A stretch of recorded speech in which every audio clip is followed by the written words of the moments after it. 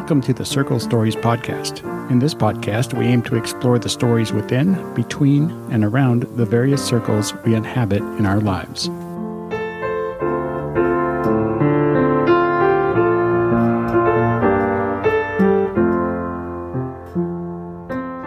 Anyway, my guest this morning is Mark Mullinex. Mark is from my Circle of Mercy circle, and I'm happy to talk to him this morning. Mark, how are you? I'm well. Good to see you. Good to see you. I usually start with a check-in. I was wondering if you'd be willing to do that with me. If you have something that's life-giving and something that's maybe not so much, you'd be willing to share with us?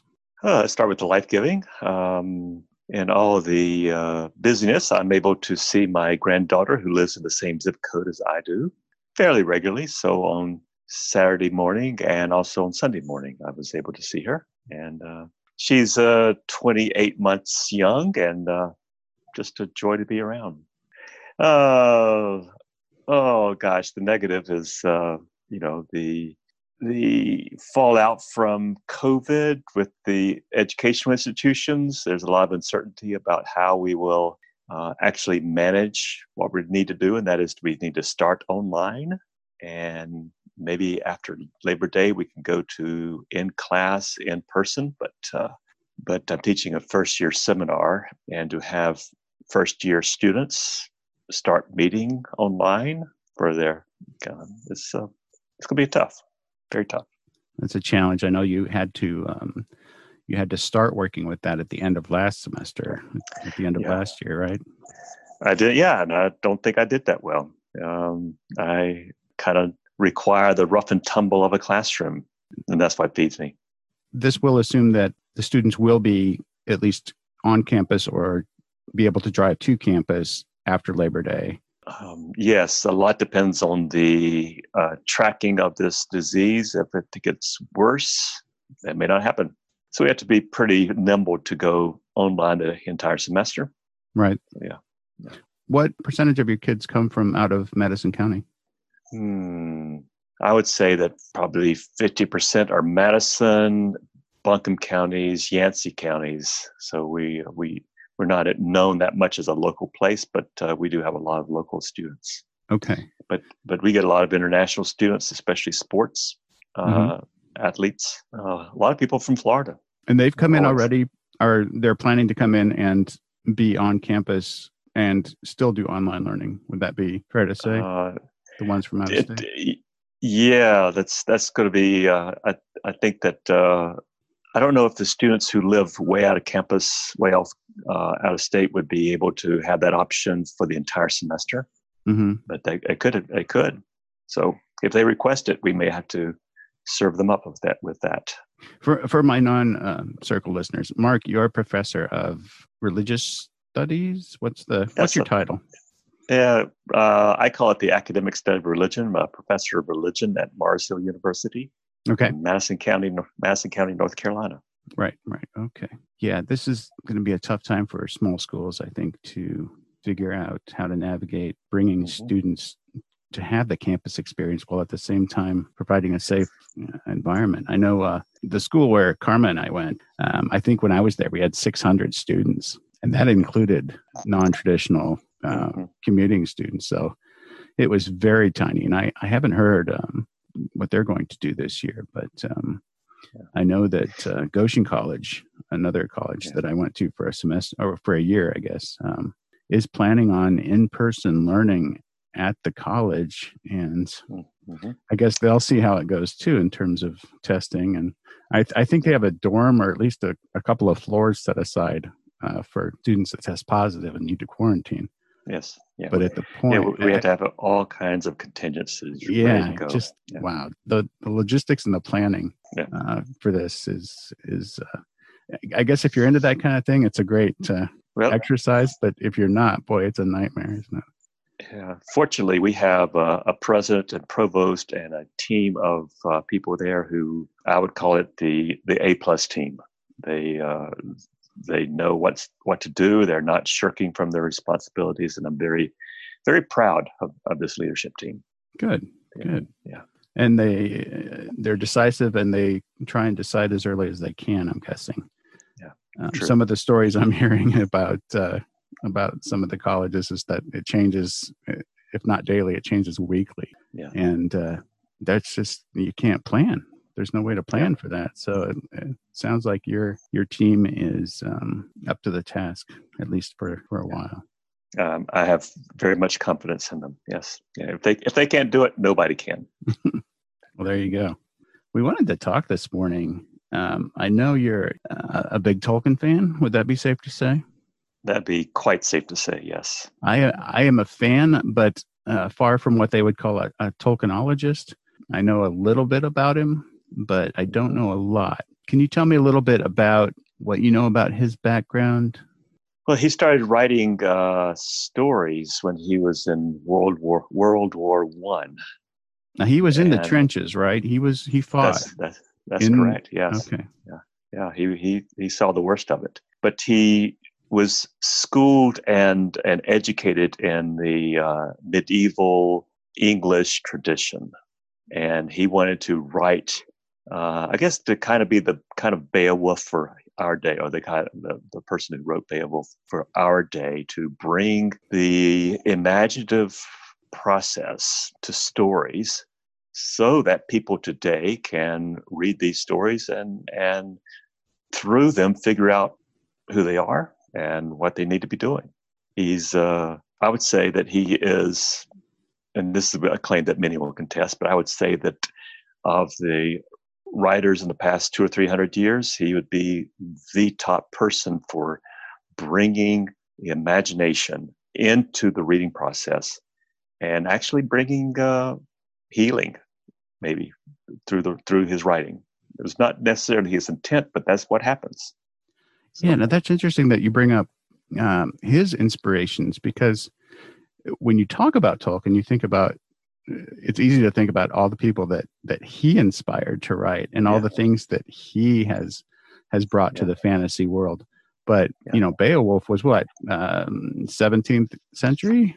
I mean, I think it's much older than that. Older than that, even. Yeah. So fantasy has been around from the beginning, I would imagine, in our stories as an element to our stories.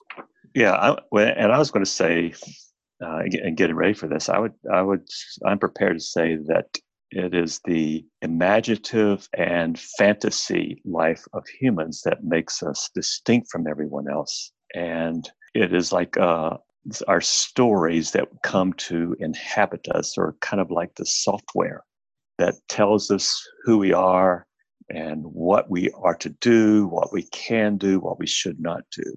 And Tolkien never would be one to be kind of like a preacher. You must do this, you must do that, or you must read my stories this way and not that way.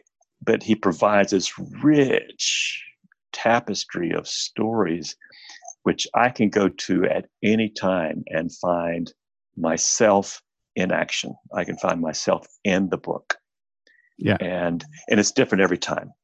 It's not like, oh, in 2001, I saw myself this way, and that's it forever. It's every time I'm there, there's a new way of experiencing the world. And so if I were to read him today, I would see Black Lives Matter as in terms of the mental landscape going on. The lens in which we read the fantasy, even fantasy that we've read numerous times before, is going to be colored by our current events.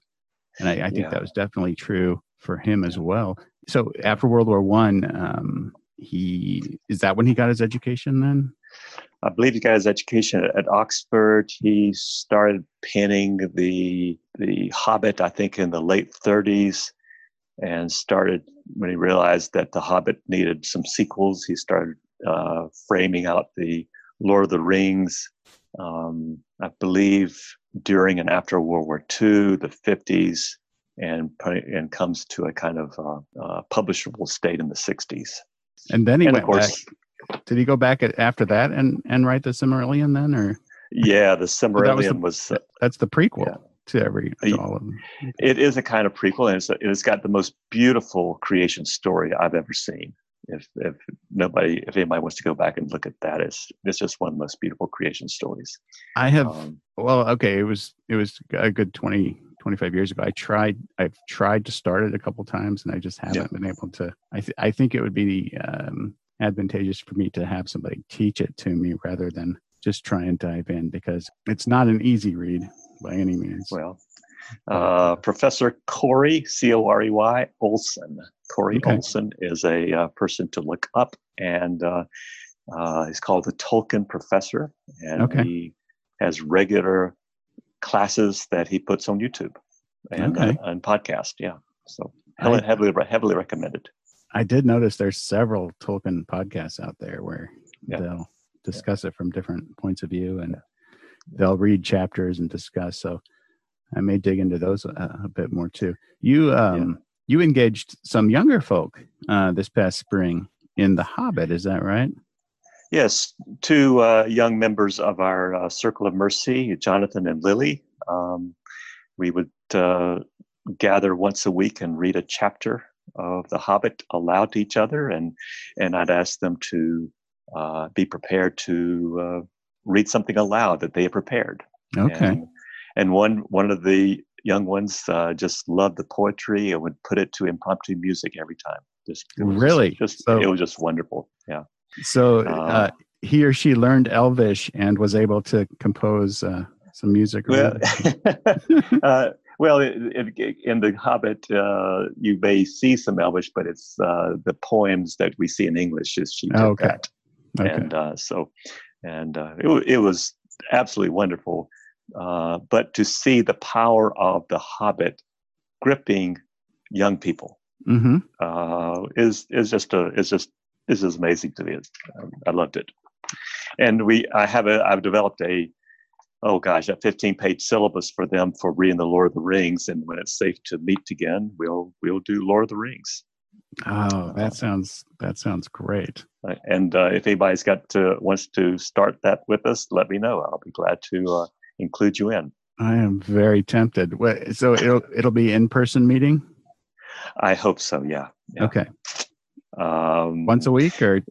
Yeah, it'd be once a week. The only thing I can think of now is not read it together once a week, but ask people to read it or listen to it. And there's a wonderful online version through YouTube to listen to it, and then we talk about just the issues that it brings up, or we recreate a scene, and then we read that together, but maybe not the entire chapter.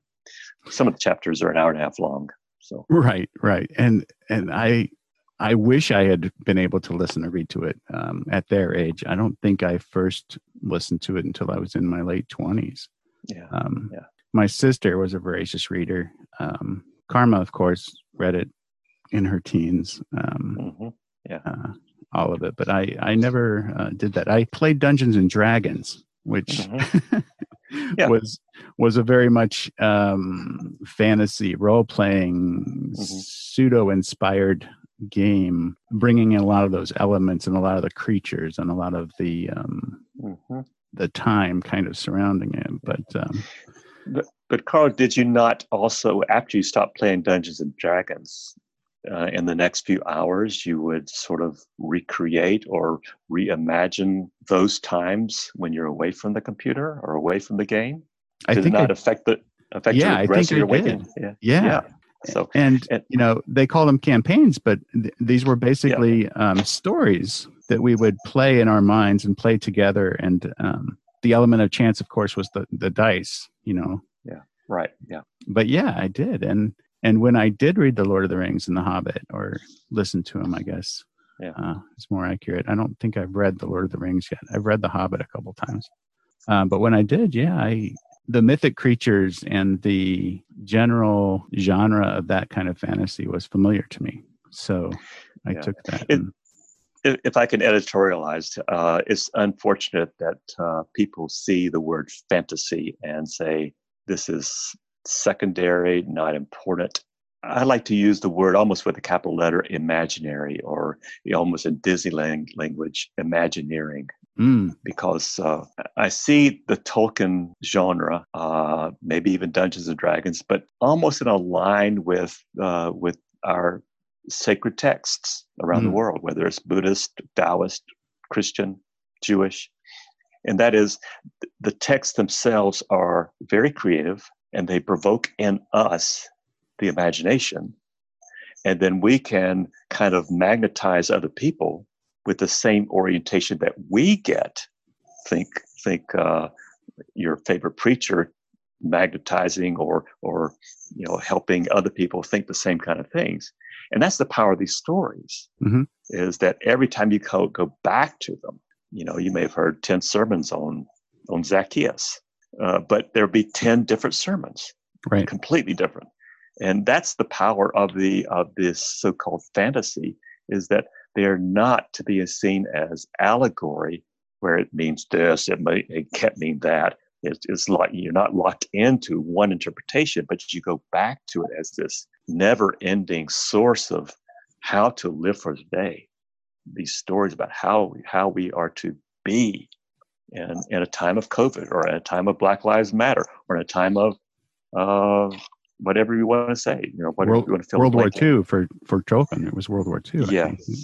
Yeah. I'll take you up on that rebranding of imagining, because I'm guessing fantasy just is a publishing term, a way to pigeonhole a text. I mean, the same can be said for romantic fiction, or, I mean, the story is what's important, and how you react to it is what's lasting, not the label that the publishing companies tend to put on it. So I'll go with you on that. Yeah, but these stories, nobody asks really any much more, is it true? And this is the power of the imagination. My students sort of have to do a double take when I say that all religion is imagination. You cannot prove it. You cannot put it in a test tube or measure it. So all religion is imagination. And there's lots of different kinds of religion, just like there's lots of different kinds of imagination. And you and I are part of a congregation that imagines an active divinity, or an active congregation. There's not just something that you contemplate, but there's this active part to it. And that's part of the whole imagination process too. You hear these stories. Now, what do we do? How do we put this into effect? How do we bring this kingdom of God down home to us right now? And the utter richness of these stories help us to do that. And we get various people who interpret these texts for us. And we can get kind of magnetized by that too. I mean, you can get magnetized by all kinds of stories, whether it's, a KKK white supremacy story. You can get magnetized by a social justice, Black Lives Matter story. And so there's this sense that we discern the spirit of the story about what it can actually do. But stories are, excuse me for preaching, but stories are so powerful. And preaching to the choir here. And how we basically approach life. Mm-hmm. Yeah. Absolutely. And how we engage those stories in our time and in our own lives from our own experience. It's so powerful. Yeah. And just like we suspend our belief when going into a movie theater, we kind of suspend belief. But what happens when we suspend belief is we then can reimagine what life is to be. Yeah, what we'd like it to be, or what it will be, or it depends on the storyteller, I guess. Yeah, remember when the movie Avatar came out 8 or 9 years ago, and people went back again and again and again and again because they said, that is so enriching and empowering. They said, what if? It gave people a lot of hope. Yeah. So, all right. And that was definitely an imaginative story. And really, really fun graphics. Yeah. And by the way, they did, that's probably the best religion in any movie I've ever seen. Oh, wow. We'll have to have another talk about that one. That's, Tolkien was he raised Catholic, or did he convert later, or do you remember? He was, I think, a lifelong Catholic. Mm-hmm. And he does build that worldview into his stories, kind of consciously, but he's not there like C.S. Lewis to convert us. He's there to provide the story and then let people take the story for whatever it is. C.S. Lewis had much more of a plan for his stories. That Tolkien said, nope, that's not what I'm doing. I'm just going to be writing the stories. You cannot allegorize it as the good and evil of World War II. It is the stories stand by themselves, stand alone, and Right. Your interaction with them is important. But you don't try to categorize it for someone else. So, you and I may have grown up in a religion that did kind of allegorize everything of Christianity, and by saying it's a kind of prescription, these spiritual laws, you have broken the law and now you're no longer holy and you got a holy, angry God. And by the way, your sin is original. There's nothing you can do about it. So that's a story too. Mm-hmm. That is an imaginative story, but is an allegorical canning, one-dimensional canning at that, of a particular historical genre of interpreting the story. But if we let the literature, the whatever it's, whether it's Tolkien or Jesus or Lao Tzu, if we just let them speak without too much interpretation, they're going to be saying a lot. I heard an interesting discussion about the Elrond's Council in the first book of Lord of the Rings. Yeah. And the significance of all of these important people from all of the groups getting together and arguing about what we're going to do about this ring. And then, silence falling and not Bilbo. Frodo standing up and saying, I will go, but I do not know the way. Yeah. And that being such a significant moment in the book, but also something that I wonder if a lot of us can identify with. Do you engage the younger folk in where you see yourself in the story for The Hobbit? Is that even an exercise that's helpful or important? Or I could, kind of. I try not to, but kind of it comes out like when we're dealing in The Hobbit with Smaug, the dragon. Right. And I just taught a section on dragons in my course, Angels and Demons. Okay. And there's a kind of way in which you can get dragonized by you hoard, and every little piece of what you own, and that's about all you know. And it sort of circumscribes your life, and if anything goes wrong with that, you just get so bent out of shape. And that's a powerful way to do things, because we can live our lives exactly like a dragon, or we can choose not to. So, I try not to be too teachy or preachy in this, but that was too rich to leave on the table. Right. Let's take a break. To change things up a bit this episode, we'll hear from Liz and Elizabeth. I first heard this duo at a 531 night, and I was blown away by 1, their musicianship, and 2, their vocal harmonies. This piece, called Platonic Third, gives you a lot of the first and just a taste of the second. Enjoy.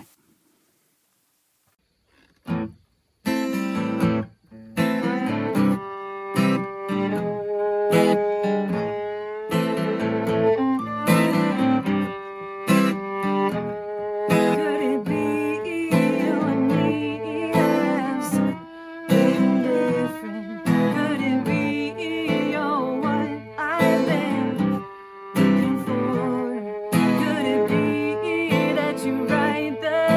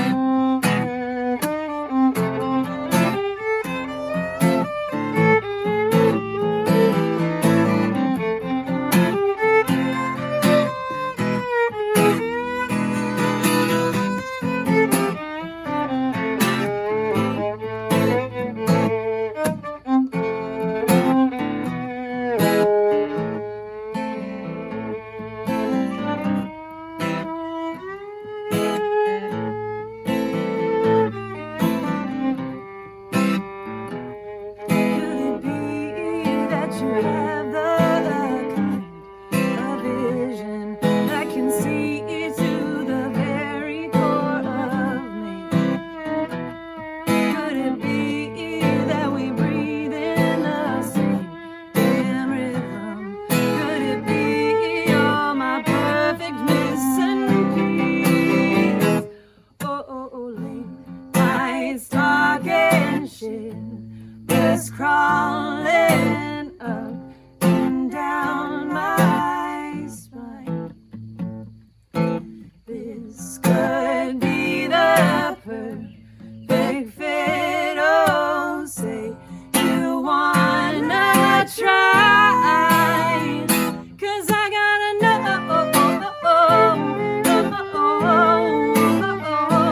I gotta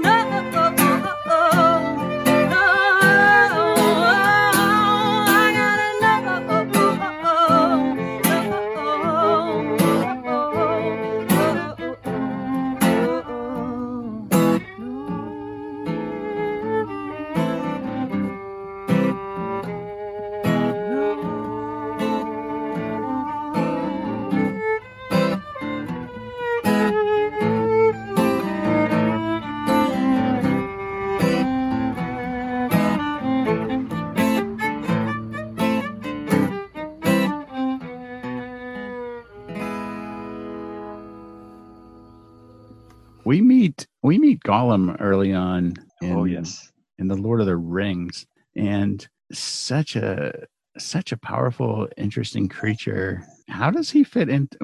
What was Tolkien's? I mean, how do we square him in the Tolkien? I would like to write a biography of this guy. I think he is so fascinating. To me, he's the classic addict, as in AA or NA. I think that he is allowed something to come over him, and he doesn't know how to get out of it. That first precept of AA, and so he's out of he cannot control, and so he does everything that he can to get a fix. Mm-hmm. But he, and when you can't, there's this, your life is just at a standstill. But what Tolkien does in these three books is that he shows the cumulative effect, that the more that Gollum used the One Ring, the more decrepit he got, the weaker he got, the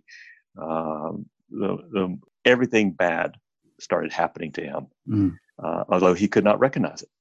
And so what Tolkien suggests with this character of Gollum, which I've taken as a kind of life lesson for me, is be careful what you get allied with, because the more you use it, the more it will start using you. And it is a cumulative, frog in the boiling water kind of a metaphor.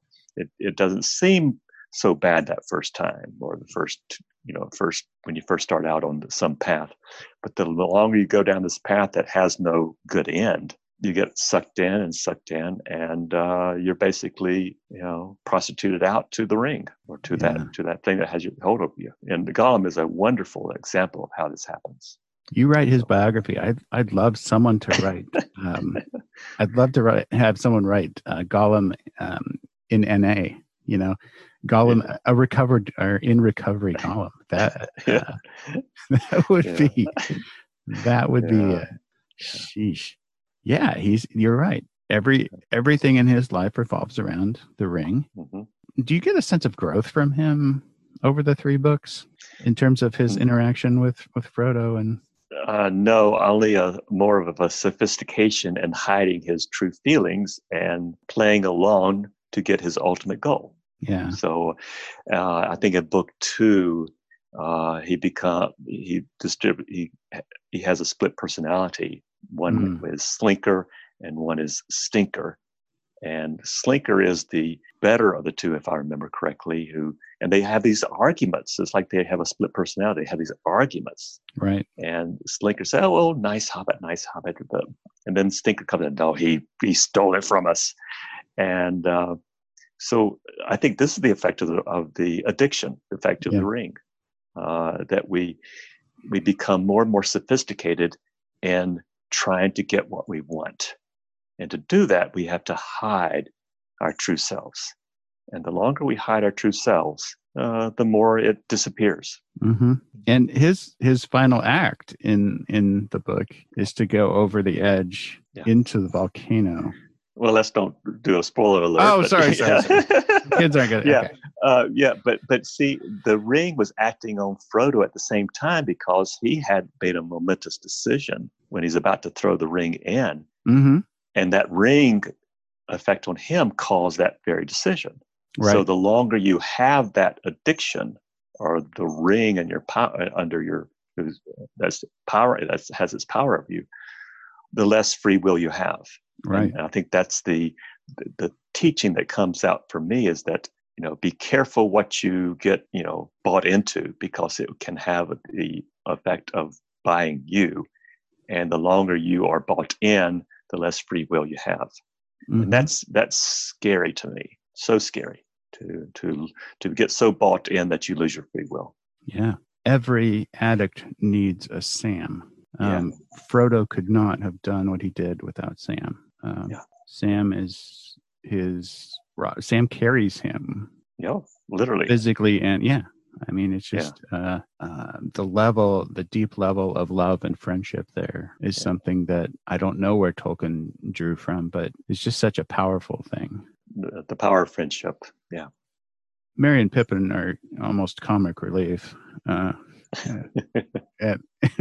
least in the movies, I don't remember the books so much them being such cads, but they I think they provide the levity to the Hobbit culture. That's in the books, I don't know if it comes out in the movies, but in the books they do come into their own as maturing young ones.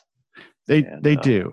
I think when the Fellowship basically breaks apart and there's different paths, I think meeting the Ents had a big impact on them. Frustrating maybe as they fell asleep. I went to an ear, nose, and throat doctor and said, and said, "Oh, you're an Ent. Do you talk slowly?" And apparently he wasn't a Tolkien fan because he didn't get the joke. And so speaking of the Ents and maybe the Old Forest, those two parts of the book changed my life, changed my thinking about trees. And so the power of trees, and to see them as alive and more than ways than just stationary. But that's come out in scientific research in the last 5 years that trees are so connected to each other. Trees that are the same, but trees that are different. And the communication that goes on underground, out of sight, is tremendous. And a wonderful novel to read won the Pulitzer Prize a couple of years ago called The Overstory by an author named Powers. I think Gary Powers. No, that was the U2 person, but Powers is a fantastic read. It'll break your heart, but it's a fantastic read about the power of these trees. Mm-hmm. So. Do you think Tolkien had an environmental bent? Yes. Okay. It came about, I think, that he would call himself a kind of hobbit himself, and that is to live low, not be a Luddite, but live low on the technology tree, not to have too many entangling alliances with civilization or mechanization, industrialization. And he says life is going to be better for people when they're like that. And then supreme way of expressing that was with the Ents and the old forest. That these trees are there's something there that we're just not seeing. And he was bringing this out. Yeah. So the Shire, you would say then, is his idyllic societal goal. I mean, if you think about the Shire, it's very monoculture. It is. There's no diversity. The worst thing you can do is there's no crime, basically. I mean, the Shire always seemed like such a sheltered. Yeah. It's days travel from anything else. You got the feeling that, and it's protected and it's an enclave and it's Does Tolkien ever talk about what first made Bilbo leave the Shire, other than the dwarves coming to his house and saying, "We need a thief"? I mean, was he perfectly happy, or is it genetic? Is it? Yeah. Well, Bilbo had two parents, of course. His father was more of the stay-at-home kind of guy, and his mother was the adventurous type. And so Bilbo had this kind of war within him for all his life up till the unexpected party, first chapter of The Hobbit. He had this war about, do I stay or do I go? Do I look off to the mountains, or do I keep my sights lower? And so finally, when the all those dwarves come to his door and invite him or tell him, "You're going with us as our burglar," it responded to a story within him that had never been tickled. And that story, and so he had to live that story out. He had to find out, where does this road take me? The road goes on forever on, or be careful as you go out your door. You never know where the road will take you, right? Kind of thing. So he had an itch there that needed scratching, and so I think Tolkien gave permission for those of us with untold stories to say, "Oh, let's see where this road takes us. Let's take a chance and get out of my comfort zone and go." Yeah. I wonder if that's, do we know if that's autobiographical? Was his mother his adventurous? Do we know that? I don't know. I just don't know. That's interesting. I remember the scene. I don't know. Again, I'm totally taking from the movies, and that's awful of me. But there's a scene after the dwarves leave for the night. They've cleaned up everything, including everything his larder is empty now, which for a hobbit is absolutely terrifying and devastating. But they've cleaned up after themselves, and he's there looking at the wreck of his house. And you get the feeling that he's like, nothing left here for me. I'd have to rebuild here anyway, so I might as well go on this adventure. And it just seems like such a turning point for him. Yeah. To leave. But I think this is great for young people to read and say, I got untold stories, and if I don't get these stories aired out, then I'll never find the peace. So by the way, it's going to be hard, and it's going to be and there'll be dragons on. I don't want to say dangerous for our kids, but it could be dangerous. Well, danger can be kind of a metaphor. Unplanned for situations, unasked for interruptions. There you go. Setbacks. And as Joseph Campbell tried to demonstrate with the hero's story, the hero is the one that says, I am going to leave security, leave safety, and go find that which is tickling me. And this is exactly how I decide what I'm going to preach on or write about. I'm doing this book on the Tao Te Ching, and I said, I have read this for 40 years. It still intrigues me. I've got to go in and find out what it is that this is all about for me. And so, you've got to get these untold stories. As Walt Whitman says, we contain multitudes, and that's nothing to medicate against. If we don't get these stories out before we die, they die with us. You're addressing that tickle. You're scratching that itch that you've had for a long time. But the same thing. So the same thing happens again in Elrond's council with Bilbo. I mean, with Frodo. I mean, he's like, let's do this. Everybody else is arguing how we're going to do it. So when the Fellowship is created and there's 9, correct.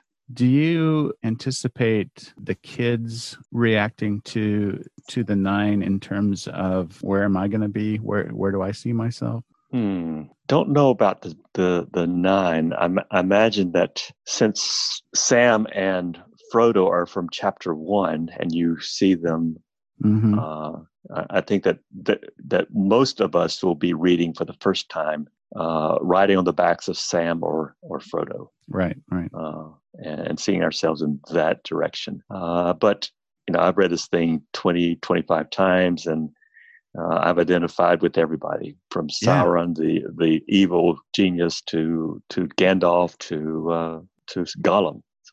So Mark, you're telling me you have some dark magic in you, and I have some dark places. Let's put it that way. And you've been tempted to use it to create an army. Learning how to control your magic. Yes. Sure. Yeah. Tolkien's, evil and good dichotomy. Is there room for a third way in there? Has anybody addressed that? Have you thought about? Yeah. It is mostly a dualistic way of understanding. I mean, one of the most famous quotes by Tolkien is when he's talking with Frodo, I think in book 1 of Lord of the Rings, and Frodo's complaining, I wish these times had never happened to me. And Gandalf says, well, you're right. We all do. But our choice is not that they come to us, but what are we going to do now? Mm-hmm. And that can be the third way of finding a creative path through the tension, through the adverse conditions. And so there may be multiple good ways of doing it, or multiple bad ways. And so, yes, there are, even for our day, there are huge challenges that many of us might label evil or nefarious. But, we are, if we are like Frodo or Samwise, we are small pieces of the puzzle, and yet these small pieces are quite powerful. Mm-hmm. And so I think the object of Tolkien is to say, no, we don't have to go get our guns and blast people out of the sky in a dualistic fight between good and evil, but we can inch our way along. We can inchworm our way forward. And, sort of like what the book of First Corinthians says, we can be these small agents that do pretty powerful things. So I don't think he's being a strong dualistic person, although I think that was his main worldview. But he was, I think, providing a kind of third way for us to say, okay, let's make our choice for what we think is good. Now let's figure out with our friends how we get there. Right. And I think that's exactly what Circle of Mercy is trying to do. We are pretty much united in what we don't like, and yet I think we have various ideas on how to bring the kingdom forward, inchworming our way forward.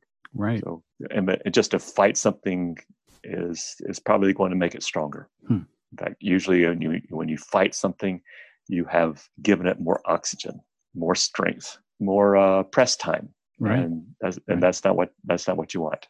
Tolkien and spirituality. Mm-hmm. You say he doesn't want us to think of the books, think of them in terms of political machinations of his time, the Nazis and the Uruk-hai and the.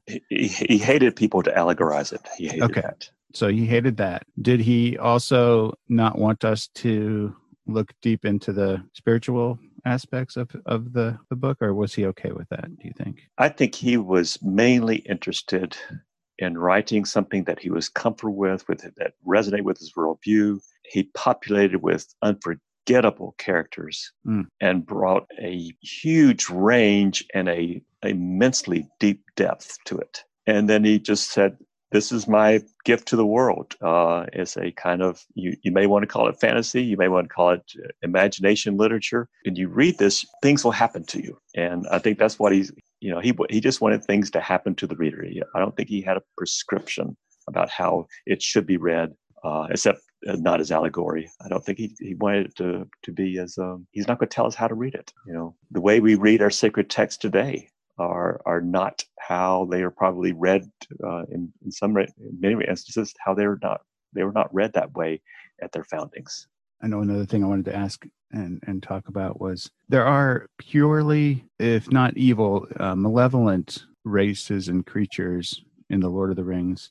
True. But in terms of, there's good elves and bad elves. Mm-hmm. There's good dwarves and bad dwarves. There's good humans and bad humans. There's no good orcs. There's the orcs, yeah. Yeah, there's no good orcs. There's no good goblins. Was that something that is just part of his story, and that it was just a wonderful thing he made in the story, or was that part of his worldview as well, do you think? Maybe part of his worldview. I have recently read the Silmarillion for the first time, and it is a backstory to a lot of these so-called races. And to me, I think he was setting us up and I think what they do is they make his stories more believable. Because I think that as we read, those orcs remind me of X or Y or Z today. That wizard reminds me. So, but he's not trying to to bring about a uniform interpretation. Mm-hmm. I think he just wants to be suggestive about what each one can mean. Yeah, I have some trouble with the mass extermination of orcs and the disregard of life. Do they not have an image of some creator in them? Right. So, and also today just blanch at the way he uses the word dark and black. Mm. But when you read it with Black Lives Matter lenses on, it just is appalling sometimes. However, I have to see him as a product of his age. Yep. He could not anticipate 2020. So I forget your original question. Heck, but I couldn't have anticipated 2020. No. Yeah. So let alone him. It's only half over. Yeah. And he would have encountered diversity, maybe not in fighting the wars. I'm not sure there was a lot of diversity in the trenches coming from. Probably not. Yeah. And not much color diversity, I would think. Right. Religious diversity, yes. Ethnic diversity, yes, but nothing. I don't think color. But one thing he does in his books is he uses only the words that were around centuries ago, and so he's using old words. He does not coin anything new. And so the word black, does have that historic meaning, and he uses that. It's just grates on my ears and my eyes when I see it, the way he uses it. And he uses it exclusively in evil context. Yeah, right. Right. Yeah. So you go into the spider's lair, you go into the caves of. Yeah. Or his heart is black. Today it is unfortunate, but I will still say that if we can excuse those, we have a treat of a literature awaiting us when we open up Lord of the Rings. Yeah. Just a treat. Do you like Bjorn? I always kind of got a kick out of his. In the Hobbit. Yeah, he's sort of he's sort of a minor character and a kind of a failed wizard. You get but he's also such a refreshing. He talks to all the animals. The animals are. Yeah. Did the kids like Bjorn or? Yeah, they like this shape shifting. They like that he had this power to be somewhere very, very quickly, and he plays a major battle in the Battle of the Five Armies. So he plays a major part there. Yeah, but he could be much more well developed. I mean, it's a very short book, The Hobbit. Yeah, compared to his later writings. So Bjorn, I think if The Hobbit had been a second or third writing adventure, then Bjorn probably would have gotten much more use. Today he'd probably be a good candidate for a spinoff. Yeah. A spinoff book. Well, Amazon is doing a spinoff. Have you heard this? Oh, really? A $1 billion, billion with a B, a $1 billion story of the Second Age. The Silmarillion is first age, right, and some second.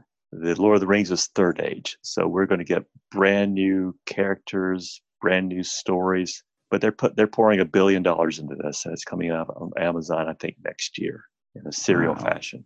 Okay. Yeah, the Tolkien world is breathing heavy right now on this one. Yeah. Wow. Okay. So, and does the Silmarillion only address the first age, or does it? I believe it may set up the second age. I didn't. First of all, Silmarillion is very hard the first time. I mean, I was reading it while listening to the audiobook at the same time. Yeah, I can imagine. It's hard to get. Yeah. So many names. I believe it's mostly a setup for the races, for the way to explain why evil is happening in the world, to explain what the good forces are, and then pretty much by the second age, it's over with. And that's when the rings are created. And let's see, I forget exactly when the rings were created. It may have been the beginning of the first age. The beginning of the third age. Oh, okay. But my timeline's there. I could be heavily corrected on this, I'm sure. But I'm sure there's somebody who's done timelines and family charts and race charts. Yes. Yeah. Oh, family trees. You can easily find those online. So yes. Yeah. Entire dissertations have been written about Tolkien. I wonder if he's one of the most prolific subjects of. literary? Yeah, but I think that this professor I mentioned, Corey Olson, has been very instrumental in getting Tolkien more mainstream. So maybe 15 years ago, a course on Tolkien literature would have been very strange in an English department. But now I think it's English professors say, oh, yes, this is valuable literature. It's not small F fantasy. It is something really important. Yeah, I might have taken that class if I had room in my schedule. Yeah. But now I can, because you said they're all on YouTube, and it's so accessible these days. Is there anything else you want to talk about in the Tolkien realm, or?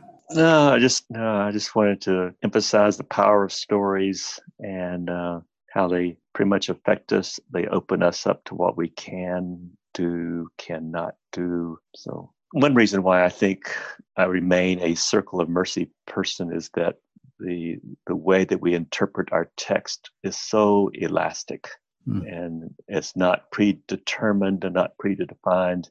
There's no liberal way that we are saying we must do it this way, or else you can never proclaim here again. But it reminds me of what Tolkien himself would have wanted people to read. Provide the rich text for people, give them a chance to read it, and then just see where it takes them. You don't have to do any, you must do this, or it means only that and not this. It doesn't work that way. And so I find the Circle of Mercy and my reading of Tolkien to be one of the same cloth. There's a lot of overlap there in terms of maybe not content, but in the way that we process it. Mm-hmm. If you could sit down for lunch with Mr. Tolkien, have you thought about a couple of things that you would start with, or would you just sit and listen to him? I think I want to sit and listen. Watch him light his pipe. Sure. Ask, would you do anything different today? Ask him that. But what might you do differently? How might your story have changed? Or yeah. Would you have given as much emphasis or not so much emphasis? Would you have enhanced Bjorn more? Or so I think it'd be something like that. It would not be. I don't want to go into what ifs with him, but it's just like, what if you had a chance to redo something? How would you think about doing it? Mm-hmm. How does that look? How does your story look today? How does your story? Hey, Mr. Tolkien, how does your story hold up today? Well, actually, it holds up very well today. I cannot recommend it enough to people. I would have to agree. I think it's one of those that's going to be taught for a long, long time. I think so too. Thank you, Mark, for joining me. It's been a pleasure. We'll do this again, I'm sure. It's been a lovely hour with you. Thank you so much.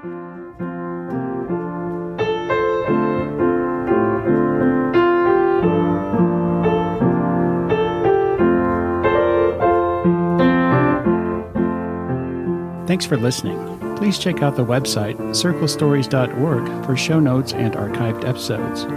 While you're there, you can leave a comment, browse archived episodes, subscribe, and review. Break music for this episode provided with permission by Liz and Elizabeth. Find links to follow them on social media in the show notes. Show music, Will the Circle Be Unbroken? Music by Charles H. Gabriel. Arranged by Randa Kirschbaum. Performed by Jennifer Wilson. C.S. Lewis said, "The next best thing to being wise oneself is to live in a circle of those who are."